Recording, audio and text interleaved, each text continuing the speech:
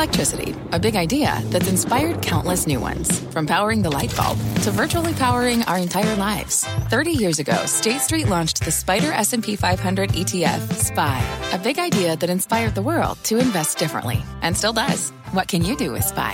Before investing, consider the fund's investment objectives, risks, charges, and expenses. Visit ssga.com for a prospectus containing this and other information. Read it carefully before investing. SPY is subject to risks similar to those of stocks. All ETFs are subject to risk, including possible loss of principal. Alps Distributors, Inc. Distributor. Homes.com knows that when it comes to home shopping, it's never just about the house or condo. It's about the home. And what makes a home is more than just the house or property. It's the location and neighborhood. If you have kids, it's also schools, nearby parks, and transportation options. That's why Homes.com goes above and beyond to bring home shoppers the in-depth information they need to find the right home. And when I say in-depth, I'm talking deep.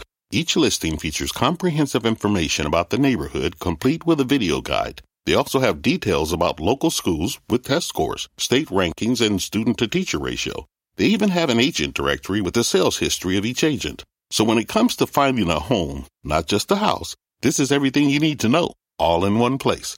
Homes.com. We've done your homework. My mission is simple, to make you money. I'm here to level the playing field for all investors. There's always a bull market somewhere, and I promise to help you find it. Mad Money starts now. Hey, I'm Cramer. Welcome to Mad Money. Welcome to Cramerica. Other people, my friends, just trying to make some money. My job is not just to entertain you, but to educate and teach. So call me at 1-800-743-CBC or tweet me at Jim Cramer. And then there were none. I am talking about the endless slaughter of the great growth stocks of this era. Something that dragged down the averages, Dow slipping 97 points, S&P declining 0.53%. But the NASDAQ, yes, where the great growth stocks live, tumbled 1.56%. This is an unkind market.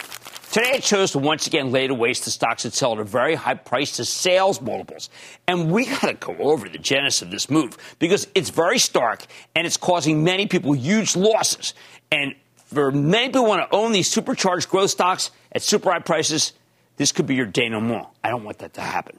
First, let me back up and use this twilight of the high-flying idols moment to explain the way big money thinks versus the way that small money thinks, because they are two very different animals.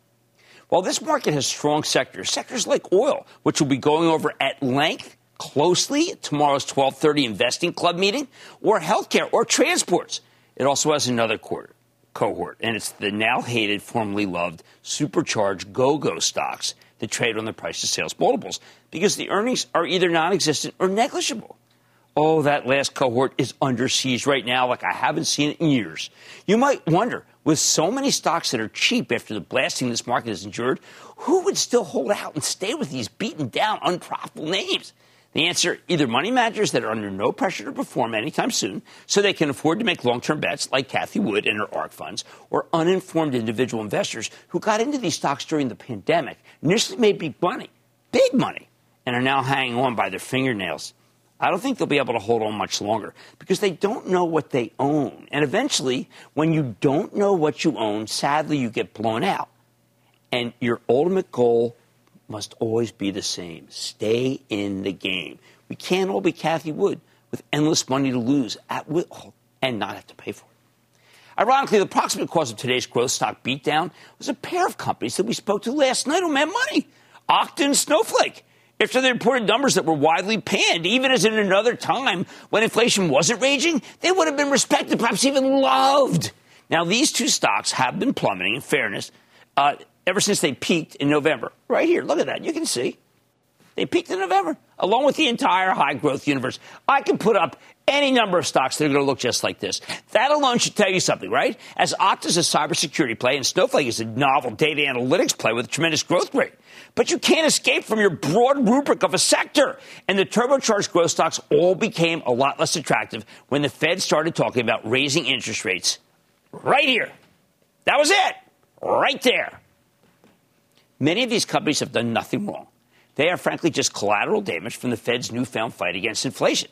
Seasoned investors immediately dump the growth stocks because if you've got experience managing money, you know that growth stocks always get killed when inflation's roaring. as it erodes the value of their future earnings. You may think these companies are the greatest things in sliced bread, but the pros know not to pay as much for unprofitable sliced bread when there's an inflation spiral. So you can see that's them fleeing, okay? That's just them getting out of these stocks after a real good run. Now, there's another group of investors, though, who aren't that knowledgeable about what happens at this point in the cycle.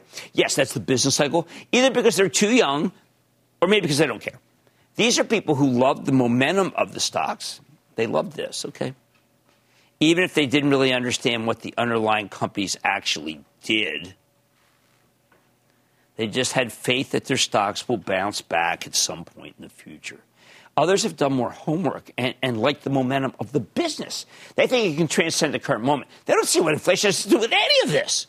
And there's still one other group we haven't mentioned lately, the people who love to buy hot stocks on dips. Because, well, buying hot stocks on dips was a fabulous way to make money for ages in the great bull market. Now, over the last few months, these owners, I hesitate to call them investors, they're not, hung on because the actual fundamentals of the great growth companies had actually been unchanged. When those companies reported, they typically beat the sales estimates, delivering some humongous revenue growth and ever smaller earnings losses. And that happened right through this period. You don't want to look at those reports. You'll never spot this if you just look at the reports. You would never know that this was going to occur. Each time the analyst acolytes would dutifully raise their estimates and their price targets, even when it was clear because of inflation that the old price target boosts were producing ever smaller gains in stocks, and in some cases, no gains at all. Now, along the way, the dip buyers who traded out when stocks jumped started losing big money. They were maybe doing it in call options. Maybe they were buying stocks with borrowed money margin. Their ranks have grown ever thinner as the losses mounted. And they came to realize that they weren't buying a dip. They were buying the veritable Grand Canyon of drops. They were buying a fall from the north face of Everest. The other two groups, those who love the cadence of beat and raise, beat and raise, beat and raise, and those who love the momentum of either the stocks or the underlying business, they've been hanging on for dear life. As inflation continued to erode the faith in growth stocks, especially unprofitable growth stocks with high price to sales multiples, because there are no earnings. Then yesterday came. Yesterday was the Waterloo, my friends. True Waterloo watershed. First, Jay Powell, the head of the Federal Reserve, recognized that inflation is accelerating. Said he would start trying to contain it by raising interest rates, maybe at 25 basis point. Hey, maybe more. Then Okta and Snowflake reported after the close. Okta, which does identity and access management, in particular, kind of really good cybersecurity, reported better than expected revenues and a smaller than expected loss for the fourth quarter. Bingo, right? No issues. Then the company also issued forward guidance that included, again, better than expected sales, but this time much bigger than expected losses. Now, that might have been overlooked in the pre-inflation era, but it was unforgivable in this new world, and the stock cascaded immediately. And believe me, it is not done cascading. Snowflake reported amazing sales, smaller losses. So far, so good. But then forecasted a slowdown in its growth rate. Unacceptable. Slowdown in the growth rate. Ouch. That's a nightmare for those who live by the rules of momentum, especially in an inflationary environment. Now, given that there are so many momentum camp followers and so many ETFs centered on the businesses that are covered by this, right? These two names did literally bring down the proverbial houses of both groups. Both of them got crushed by these two stocks. Next thing you know, you've got the analysts shockingly cutting price targets galore. And there's a tsunami of selling. Even as I think that Snowflake will be able to come out of this just fine because CEO Frank Slootman, I believe, was merely being conservative in his forecast. But why didn't that matter? Well, remember what I said. Many people who own Snowflake only owned it because of the chart. They were willing to pay 100 times sales for it at one point. Many of these people didn't even know what Snowflake did. I mean, maybe they thought it was like a meteorological thing. So what happens now? The momentum is gone. The charts are broken. The dip is a World War I trench, and the thrill is gone. I think that many of these stocks, many of the people who are, I think many of the stocks are done. I didn't want to say that, but I do. And the people who own them, they've lost too much money. A lot of them are doing what I was afraid of back in November. They're going back into CDs, money market funds, trying to hide in cryptocurrencies. At least it was more fun when they were losing money in Dogecoin. Others are licking their wounds and waiting for better times that may now come, may not. So others, like Cathie Wood, simply don't care because they're so dogmatic. Now, you know I believe there's always a bull market somewhere. And we have one now in natural resources. With another one maybe coming in the staples and the health cares as the feds hit the brake, and maybe they hit the brakes too hard. But high growth tech, I'm always going to have some, but wow, it's tough sledding. The bottom line is that the era of beat and raise and buy no matter what is over, well, let's just say it's done. It's over for the formerly high-flying growth stocks. There's still plenty of other stocks out there. But if you're still betting on these bouncing back, well, let's just say, why don't you pull in your horns? Because I don't think it's going to work. Let's go to Lucy in California. Lucy. Hi, Jim. How are you? I am doing fine, Lucy. How about you? Great. Thank you. I wanted your opinion, please, on Twitter stock. Lately, it's been declining, and I just wanted to know if I should hold my present position or sell while I have some gains. No, look, it's a legitimate question because the stock is down to 33. By the way, that's about where a few years ago people thought it might get taken over. But the fact is it's still a very high price-to-earnings multiple stock, and we're not recommending those stocks because they don't do well enough in an era of high inflation. Let's go to Renee in New York. Renee? You're up, Renee. Booyah. Booyah, Renee. What's going on? I love your show. Thank you. Thank you. Thank you very much. I have a question. Uh-huh. I have some KMI, the old Enron. Right. And they have pipelines from Canada and Washington State. Right. All the way down to Tennessee. Uh-huh. Do you think that it's good to buy more? Oh, no, and it's really, a lot of it's in Texas. Remember, they were not really the old Enron, which really went under, but they're a great pipeline company. It's finally coming back. It yields 5.8. It's got the money to be able to back that. That's the kind of stock I am liking in this market. I know it's unexciting, but it is a good place to be. It's certainly right at this particular moment. Okay, look, I mean, it's hard for me to talk about these stocks because I like them so much, but it's a new reality out there for the high-flying growth stocks. The year of beat and raise and buy no matter what, it's over. It's time for you to come to terms with that. You can own some of these stocks. You just can't own all of them. Otherwise, your time in the stock market is going to be up, and I need you to stay in the game. On Mad Money tonight, Verizon laid out a plan to expand its Investors Day earlier. I'm learning more about the company's mission with the CEO, and that's got a nice yield. Then in this market, it's time to take a little more conservative approach, as I just said. So I'll give you a safety stock that works. And here's one that's hard. Block, formerly known as Square. It fell today. It's got great growth. Let's make some sense of it with the company's CFO. Stay with me.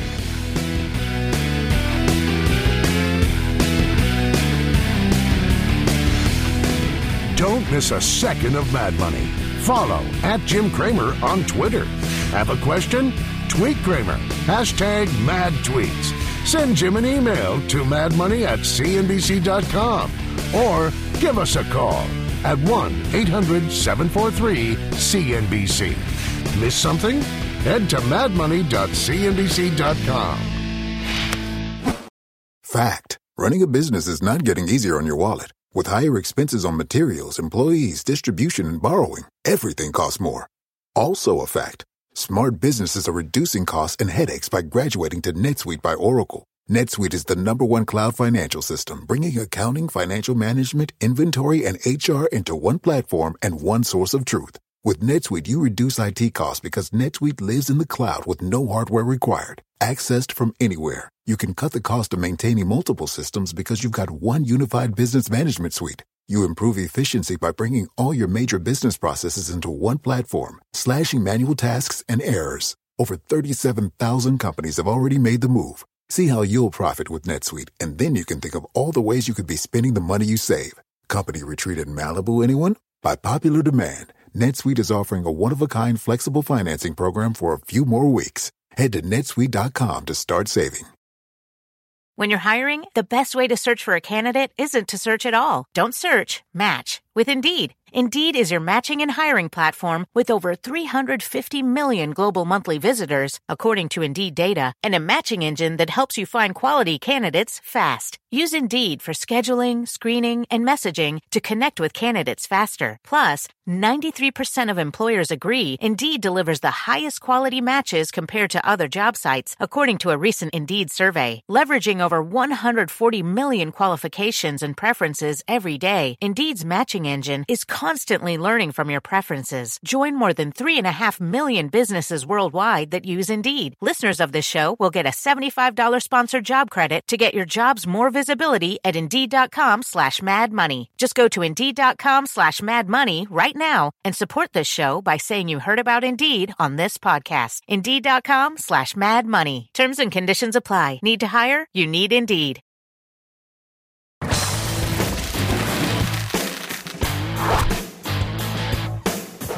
For years, Verizon's been derided as a bond market equivalent stock, something safe and boring that pays you a bountiful 4.7% yield. It doesn't give you much in the way of upside.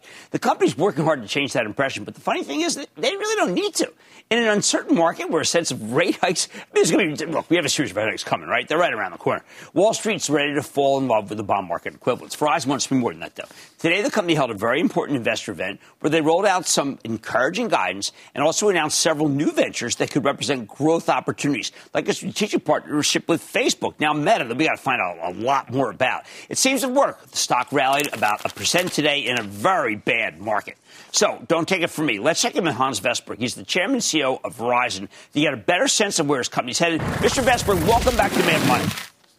Hey, Jim, how are you doing? Great to be on the show. I'm doing well, Hans. Well, first, I've got to tell you, whether it be Mark Benioff at Salesforce or Mark Zuckerberg at Facebook, now Meta, they are telling me that you are doing things that are quite different from the old Verizon. So let's hear about the technology Verizon that would make us feel like we get a great yield and we've got some growth here.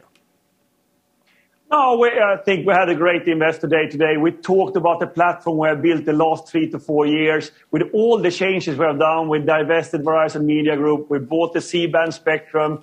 We acquired TracFone, which is a value customer for a premium customer segment. So we have done quite a lot the last couple of years, and we're standing right now with more growth opportunities than we've ever had before. So, of course, we have built a network for many, many different things, a multi-purpose network, as we say. All right. Well, we're all very excited about Metaverse, and I went to Facebook today to get something from Mark, and they're talking about how this is just the beginning. But it seems like you've had more of an inkling of what it's going to look like than anybody else. Will everybody be excited about the Metaverse, or is this just something for kids to play?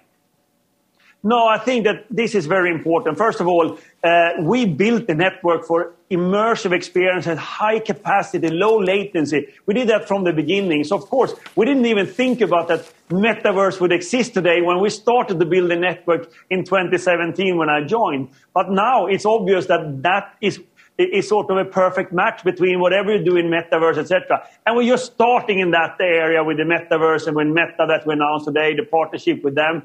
And actually, that's not even in my numbers for the future because it's so early. But right. Clearly, we have built a network that is so different than anybody else in the market. That's why we talk to Meta, and that's why they choose to work with us. Now, 5G coverage, you are going to have 175 million people at the end of the year. Now, the T-Mobile people tell me that they have far more than you, and that I should not get too excited about your coverage when I start thinking about the coverage that T-Mobile has. What do you say?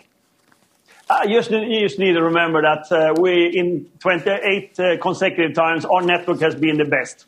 We always, and that's the J.D. Power, we always build a network with the best performance that really what customers need. We are now going to 175 million. We're basically pulling in one more year to cover with the C-band that we bought 1 year ago. So we are really excited about it, but we have different business cases on it. We have the mobility case, we have the fixed wireless case, and we have the mobile edge compute case. So we have several business opportunities on the same infrastructure as well. So we feel really good about the transformation we have done, Jimmy. And you and I talked about this, how we get to a growth stock. And this is what is really enabling us. The things we have done the last couple of years is now putting us in this position. And that's what we committed to today, or we gave our long-term, sort of long-range guidance, which is 4% growth on our service revenue. Now, let's talk about the network as a service. That and Metaverse really caught my eye. Network as a service, obviously, we love companies that are software as a service. How are you going to play a role? The good thing with our network as service, that is a strategy we have had for a long time. And what it means is actually that we have one network that has multiple cases, and we can do the connectivity and above the connectivity. And then, of course, we partner. I mean, think about everything we do on the content side, we do on the mobile edge compute, to work with AWS, Microsoft, Google Cloud. We have built a model where we find value together with partners instead of us investing in that area. And then we use the network as service as offering to our customers. So I think we have created something very unique and very different that cannot be replicated by the others. Now, I know JP Morgan put out a note after our last interview, frankly, where they downgraded your stock. Their chief concern was competition for postpaid subscribers, increasingly concerned about the subscriber growth outlook. Now, how does that factor in? Because we get some of these very interesting technologies, but if we've got people who are still saying, listen, they're worried about signups, aren't we just reverting to what has hamstrung Verizon, which is this one metric that's all people care about? You're spot on. Yes, that's what we're trying to explain today. We have 5 vectors of growth. In the mobility case, we have sort of the upgrades. We have a lot of things we can do with our base, and that's how we see we're growing. We're also adding new features like the Play Plus that we will talk about probably later, where we use our network to do distribution. So there are many more places to actually grow than only net adds. Net adds, of course, is a piece of it, but clearly we have growth paths way beyond that. And we also go into fixed wireless access nationwide with our 5G network, totally new market for us.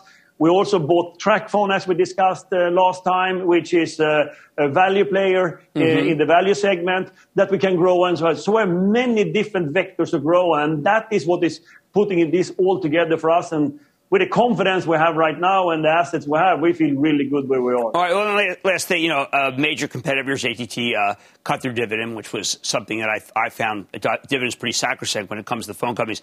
All these growth initiatives, they won't crimp the idea that your board might think it's still okay to boost the dividend from here. Yeah, I think that we have a very clear capital allocation priority. Number one, we invest in the business. We have done that for a couple of years. As we outlined today, we're now going on reducing the capital intensity in our business. We're actually going down to below 12% capital intensity. And the second priority is, of course, continue to grow the dividend for our shareholders. And that's something that me and my CFO always put in place for our board so they can do it. And then after that, we pay down our debt, and then we come to the repurchase of shares. And today we talked about that as well, that we will now start considering to do repurchasing earlier than what I had said before. So we feel really good about the optionality we're creating with our balance sheet and how we can serve our shareholders and how we can continue to grow. Well, that's music to my ears, because I've got a constituency that says, please get more yield. They need more income. And a constituency says, give us more growth. Sounds like you're satisfying everybody. Hans Vestberg, Chairman and CEO of Verizon. Always great to see you, sir. Thank you. Great, Jim. Yep. Thank you. What can I say is Verizon, it works, okay? Maybe that's all you have to say. It works. Mad Money's back after the break.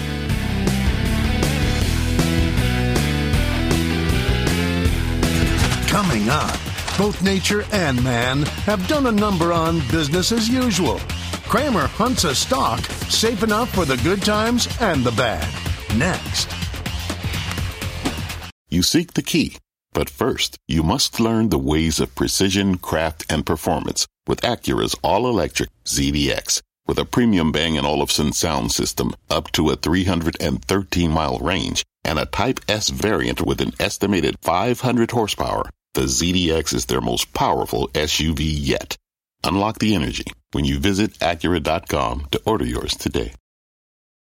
Take your business further with the smart and flexible American Express Business Gold Card. It's packed with benefits to help unlock more value from your business purchases. That's the powerful backing of American Express. Learn more at americanexpress.com/business gold card.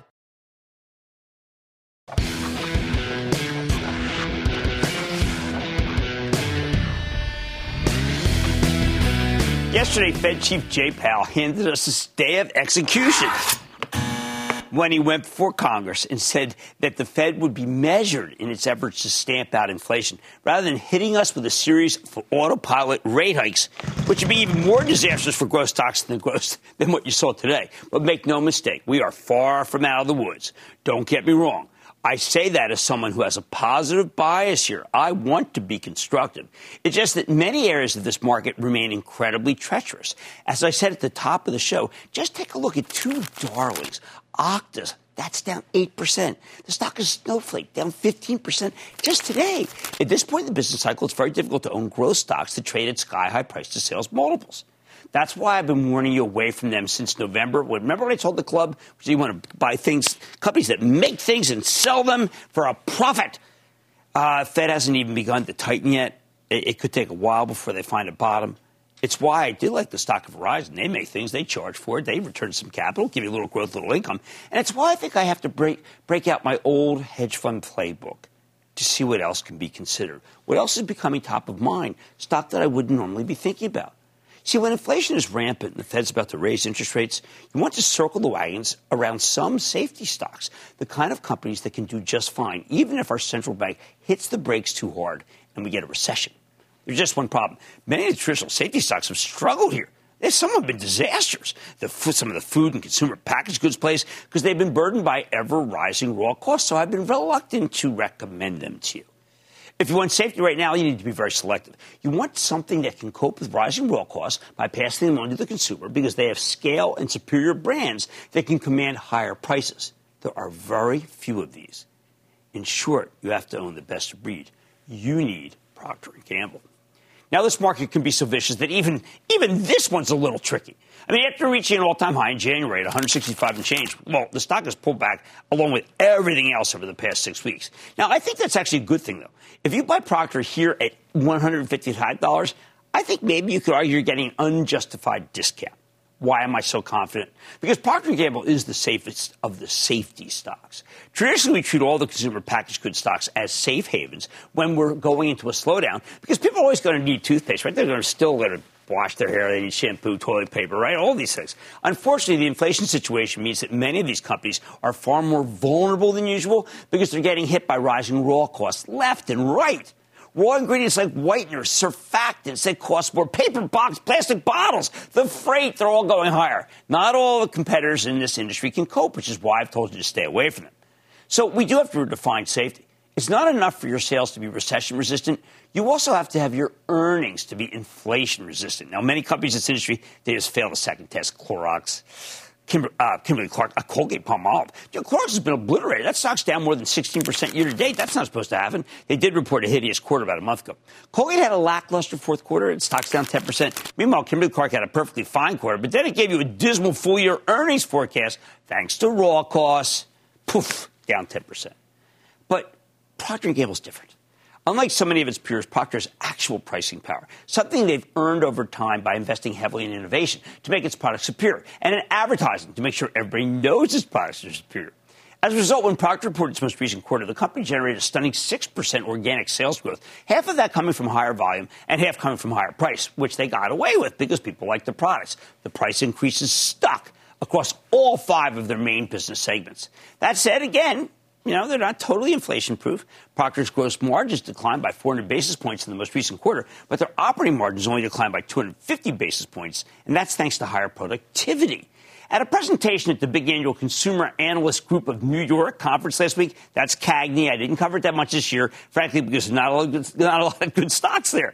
Procter's CFO was pretty candid about the cost headwinds they're up against this year. However, he was also very confident about the company's ability to pass on those costs by raising prices, something few companies can do. Remember, it's not like any of this is new. They've been dealing with high inflation for a while now, and they've been coping much better than their competitors, and that's why I believe that Procter & Gamble is the best of the group. Of course, that's not the only reason why you might want to think about it. It's a high-quality company, a lot going for it. Starters, Procter & Gamble very generous with its shareholders. Remember, in a tough market, you want to be able to fall back on something tangible, dividends, buybacks. This company is what we call a genuine dividend aristocrat, meaning they've raised their payout every year for at least 25 years. In Procter's case, they've done it every year since S&P Global began tracking this information back in 1962. All right now it's got a 2.25% yield, although I expect them to raise the payout again next month because April's when they typically do it. Last year we got a 10% boost. That's a lot. At the same time, Procter, voracious buyer of its own shares. They repurchased $4.8 billion worth of their own stock in the last quarter alone. Management says they plan to retire $9 to $10 billion worth in their 2022 fiscal year. Second, obviously, this company has a fortress balance sheet. At the end of last year, the company had just $24 billion in net debt. I know that sounds like a lot, but it's nothing compared to its $370 billion market capitalization. And they're on track to generate $21.2 billion in earnings for interest, taxes, depreciation, and amortization this fiscal year, which ends in June. Put it all together, and you can understand why Procter & Gamble's credit rating is only a shade below that of the United States.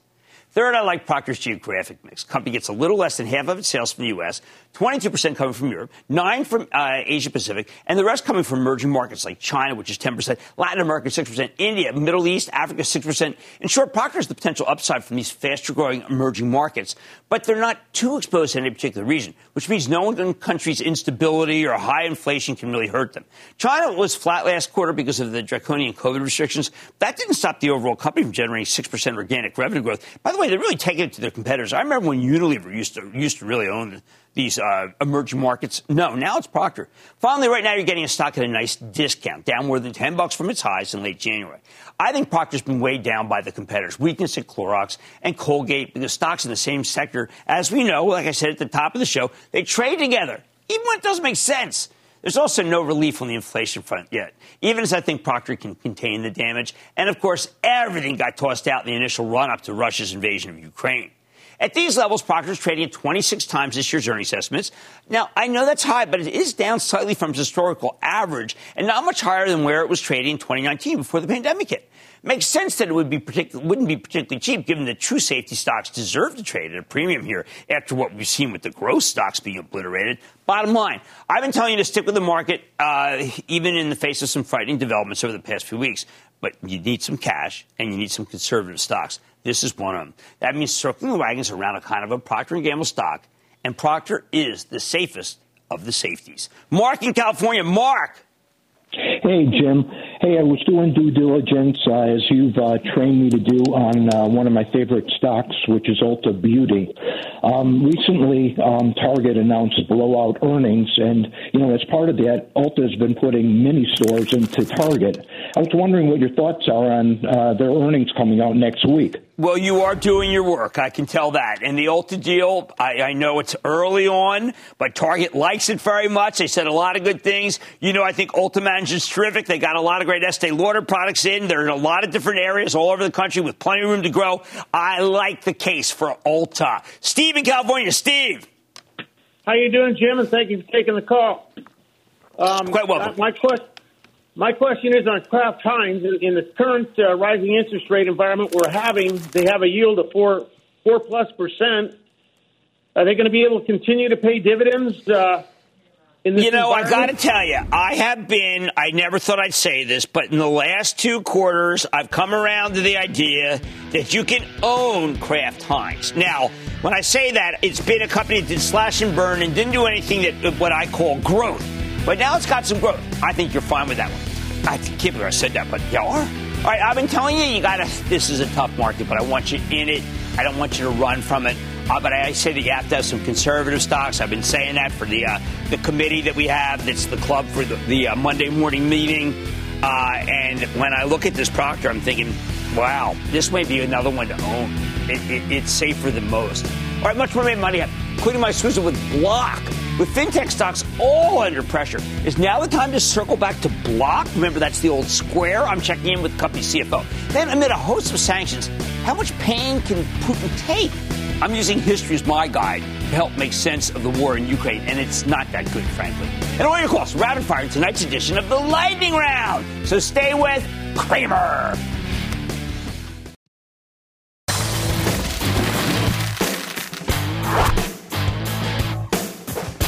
How far can the formerly great growth stocks fall before they find a bottom? That's what this market's all about now. Look at Block, the financial technology artist formerly known as Square. Last summer, this was a $289 stock. Now it's a $114 stock. And that's after rebounding more than 30 points from its lows last week. Last Thursday, Block reported a surprisingly good quarter. Better than expected sales, up nearly 30%. 4-cent earnings beat off a 23% basis, thanks in large part to its Cash App payments division, which is just on fire. Since then, the stock has done well, although it cooled off quite a bit today, down 8%. But as I've told you, everything that was growth got crushed today. So what the heck do we do with Block now? First, I think it's a good idea to ignore the wild price action. I think we take a look at the story from a fresh perspective. So let's dig deeper with Amrita Ahuja. She is the CFO of Block, knows it really well, is the person who speaks about the company, get a better sense of what's going on. Ms. Ahuja, welcome back to Mad Money. Thank you so much for having me, Jim. since I've seen you, Amrita, the company has changed. Not radically, because I know that I ask all the time about different Square divisions, but enough to be able to make it so it should be called Block. So perhaps you can tell our audience why that change is necessary, because there's so many cool things happening. Jim, we rebranded to Block because we are a multi-dimensional company. We're no longer just Square, the business that serves small and increasingly larger businesses. We are also now Cash App, and we have emerging initiatives in the crypto space and with Tidal where we could see explosive future growth. We've found it twice over already between Square and Cash App. We're going to invest in a disciplined way, but we're already seeing continued growth. When you think about the fourth quarter, we grew 47% year over year. And in 2021, we're at the scale of more than 2 times we were at in 2019 on both gross profit and profitability. And it's because we're operating in a multi-dimensional and diversified way. With Square, we have 6 products with $100 million or more in gross profit. And with Cash App now, we have 4 products with $200 million or more in gross profit. Clearly, we are serving multiple customer needs in a multi-dimensional way, and that's what this rebrand was about. Well, one of the things I like about you guys, you are customer-centric. For instance, both my kids use Cash App. That's how I first heard about it. And I just know that they're fascinated by the stock market. There's a lot of stocks that sell for $1,000, $2,000. They're mystifying. Suddenly you come up with a fractional peer-to-peer product for stocks. That's what people want. How's that doing? It's doing well, Jim. Our investing product overall is a great way for people to learn about Cash App, come in, explore the feature, and also learn about other ways that they can build their network within Cash App. When we think about the growth in Cash App, there's really 2 key drivers here. One is the network effects that bring people into Cash App. We had 44 million monthly transacting actives, up 22% year over year in December. We were the number 4 overall downloaded app in the U.S. iOS App Store in 2021. I think our peer-to-peer features around equities and Bitcoin is a piece of that. We were the number 1 downloaded financial app in all of 2021. And then the product features. Our roadmap is growing. And if you just look at the last 6 months, we not only launched the peer-to-peer feature you're talking about, where you can send a friend a piece of a stock or a piece of Bitcoin. We also launched our teens offering, where we can now include the 20 million U.S. Teens who are the spenders of the future. Right. We launched a taxes offering where you can get free tax preparation and get your tax refund 5 days earlier.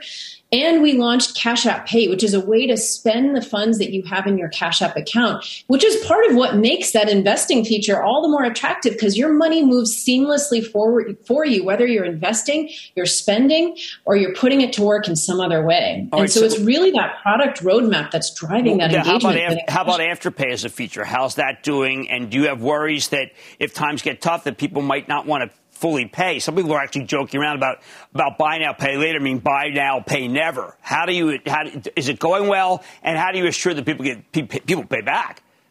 Yeah, no, we're extremely excited about the prospects with Afterpay, Jim. We just closed a transaction a month ago, and on day 1, we launched a product integration with our Square Online, with more product integrations to come. We know that our sellers are asking for buy now, pay later. They want access to the tens of millions of millennial and Gen Z consumers who are looking outside of the traditional financial system for credit. And we know that with the integration of Cash App's 44 million monthly transacting actives, Afterpay's 19 million annual actives, that we have valid quality consumers to send to these merchants. And so we're super excited about the integration. What I will say about losses is that the team has actually been incredibly deliberate in managing consumer losses as an input rather than an output to growth. And as a result, in the second half of last year, consumer losses were only up 8 basis points versus the first half. That's even as new products are launching, and there's an increasing mix shift to new geographies, which are less mature.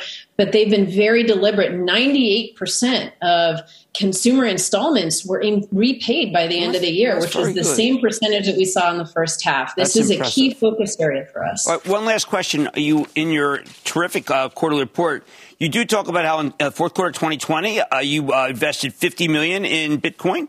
and then you put even more in Bitcoin in the fourth quarter of last year, 170 million. Is this just to satisfy what customers want? I mean, or is that because you're a CFO? You're not gambling on Bitcoin? No, I mean, Jim, this comes from a very principled direction, which is that we believe the internet needs a currency, and we believe Bitcoin is the most likely contender to be that currency of the internet because it's resilient, because it's based on an open source developer platform, because it's secure, and because it's transparent.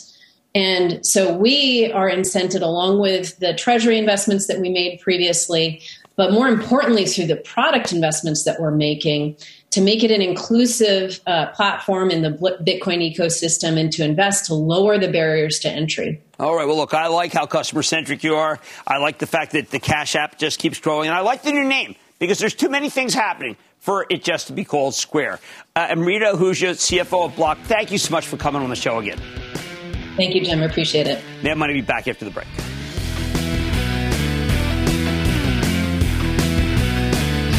Coming up next. Let's make money together. What do we got? Cramer's bringing the thunder and answering your burning questions in today's edition of The Lightning Round.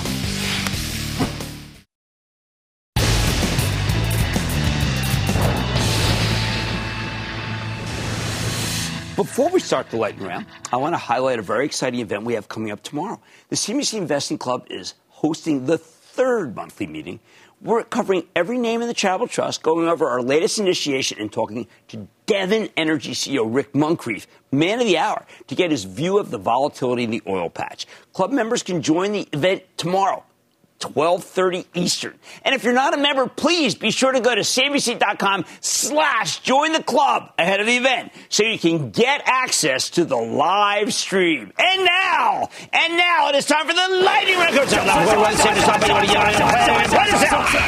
And then the lightning round is over. Are you ready, skiing? Let's start with Clint in Virginia. Clint! Booyah, Jimmy Chill. Whoa, yeah. First, I'm a longtime Philly fan, and I'm loving the Embiid and Harden two-man game along with Maxey. I know. I caught last night's game while I was working on the Club Talk. What's going on? Hey, my question is, what are your thoughts on the 3D printing industry and specifically desktop metal? No, we don't need to do that. We had HP Inc. on earlier this week, and they are going to own the 3D industry and make money. So you need to be an HP Inc., symbol HPQ. Let's go to Dave in Illinois. Dave! Dr. Cramer, my good man friend. My lightning round stock today is good for the gander, Canada Goose. Dave, it still sells at too high a multiple, and I wanted to point out that its inconsistent earnings is not for you and not for me, Dave. We're going to go elsewhere. We need to go to Kate in Georgia. Kate! Hi, Cramer. How are you? I'm good, thank you. Chill is in the house. What's up? Well, there's this company I like, and they have organic fertilizer and renewable fuels. It's Darling Ingredients, ticker DAR. I like it. Brian Sullivan introduced me to this company a long time ago. It reminds me of renewable energy. That company Reggie that just got a bid from Chevron. I think you stick with it. I like that call. Let's go to Ryan in Connecticut. Ryan. Jimmy Chill, how you doing? What's going on? Taking a little heat as usual. How about you? Good to hear. I just wanted to ask you about Tilray, ticker TLRY. No, we like that industrial properties way to be able to play it, a picks and shovels way. Tilray, the pot industry is a very, very tough industry. Not unlike gambling, so I'm not there. Other than for if you look at our piece that we did yesterday on higher yielders, you'll find it. Mike in Pennsylvania, Mike. Hey, Jim, first-time caller. Okay. Floor and Decor. I'm in at 37 and at 40, and I bought some more in the dip at 9. Well, Floor and Decor, this to me is frankly, I'm just going to call it this, a poor man's Lowe's. I'd rather see in Lowe's. I know Floor and Decor went by one in Florida. We're going to go to one this weekend, but I will tell you that Lowe's had a great quarter. Let's go to Bill in Pennsylvania. Bill! Hey, Dan, booyah, first time, long time. My question today is the stock ticker VVV Valvoline. It's boring. They make things, they do stuff. Automotive lubricants work for me. I'm going to throw in another that I'm doing some work on. I'm going back looking at Magellan midstream. Not pulling the trigger yet, but boy, I like these. I'm liking the MLPs again. Sorry. Ken in Georgia. Ken. Jimmy! Booyah from beautiful Atlanta, Georgia. How are you? I am doing well. How about you? I'm doing fantastic. You know, Jimmy, you're making me a lot of money. I'll tell you, about a year and a half ago, you had the CEO of Dow Chemical on, and you said it was a steal, it was a buy. I bought it about 28. Now it's doubled. I'm loving it. Yes. Well, Jim Fitterling bought he said he was buying, remember, he was buying millions of dollars worth of stock and said he had to come on and tell people he was right. Fitterling's money. How can I help? Well, I want to know. I'm looking at another one now. So I'm a dividend chaser. I want a company similar to like what the Dow is, and I'm looking at Rio Tinto because. I like Rio Tinto here. I like Rio Tinto because it's minerals. Remember, there's a bull market in minerals, and I embrace it. And that, ladies and gentlemen, is the conclusion of the Lightning Round. The Lightning Round is sponsored by TD Ameritrade. Coming up. The free world is tightening the screws on the Kremlin. But if Putin's war drags on, there will be network effects to watch out for in your portfolio. Cramer breaks it down next.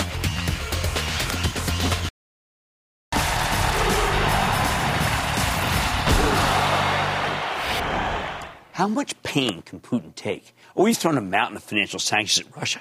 We've caused its bonds to be downgraded to junk. They can't get their stock market open. Their bank accounts in foreign countries are frozen, including even in Switzerland, which is a heck of a lot more than they did against the Nazis.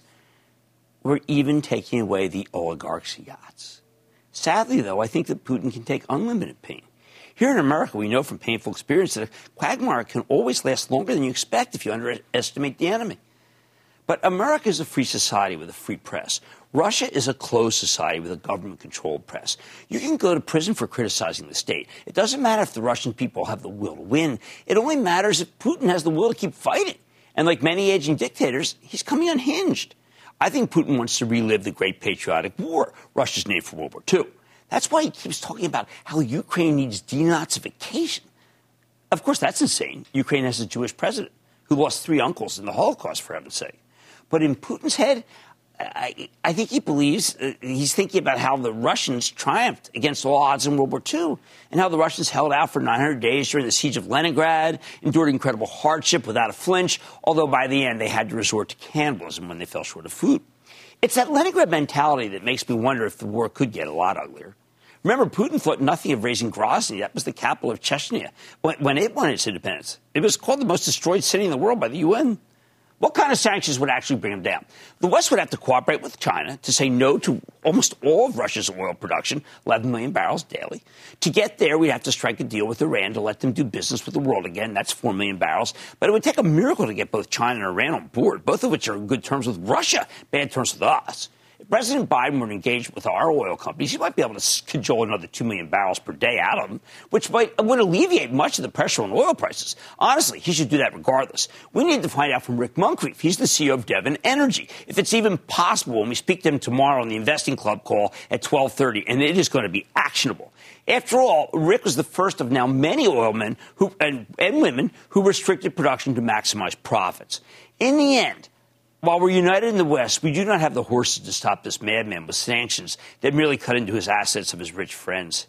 The ruble can crater in a closed society. That's no big deal. There's some question whether he can feed his soldiers. Napoleon said an army travels on its belly, and the rainy season has started a little too soon, making muddy roads a real nightmare for logistics and supplies. But Putin has big guns and missiles and planes and tanks, and the Ukrainians just have grit for now. My bet is that if he's delusional enough to invade Ukraine in the belief that his troops will be greeted as liberators, then he's delusional enough to believe he's winning. As I see it, the only way to stop this war is with a well-timed palace coup by Putin's generals. And that seems increasingly unlikely.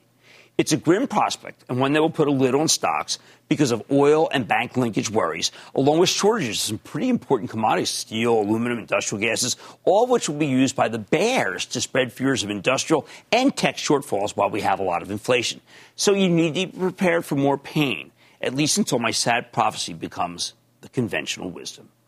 I like to say there's always a bull market somewhere, and I promise to try to find it just for you right here on Mad Money. I'm Jim Cramer. See you tomorrow. The News with Shepard Smith starts now.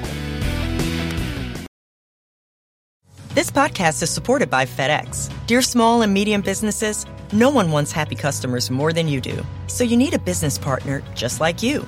Like FedEx, who understands your passion for serving your customers because they have the same commitment towards you. That's why FedEx offers you picture proof of delivery, packageless and paperless returns, as well as weekend home delivery to 98% of the U.S. on Saturday and 50% on Sunday. See the FedEx service guide for delivery information. What's more, FedEx Ground is faster to more locations than UPS Ground. Trust FedEx for timely deliveries. See what FedEx can do for your business. Absolutely, positively FedEx.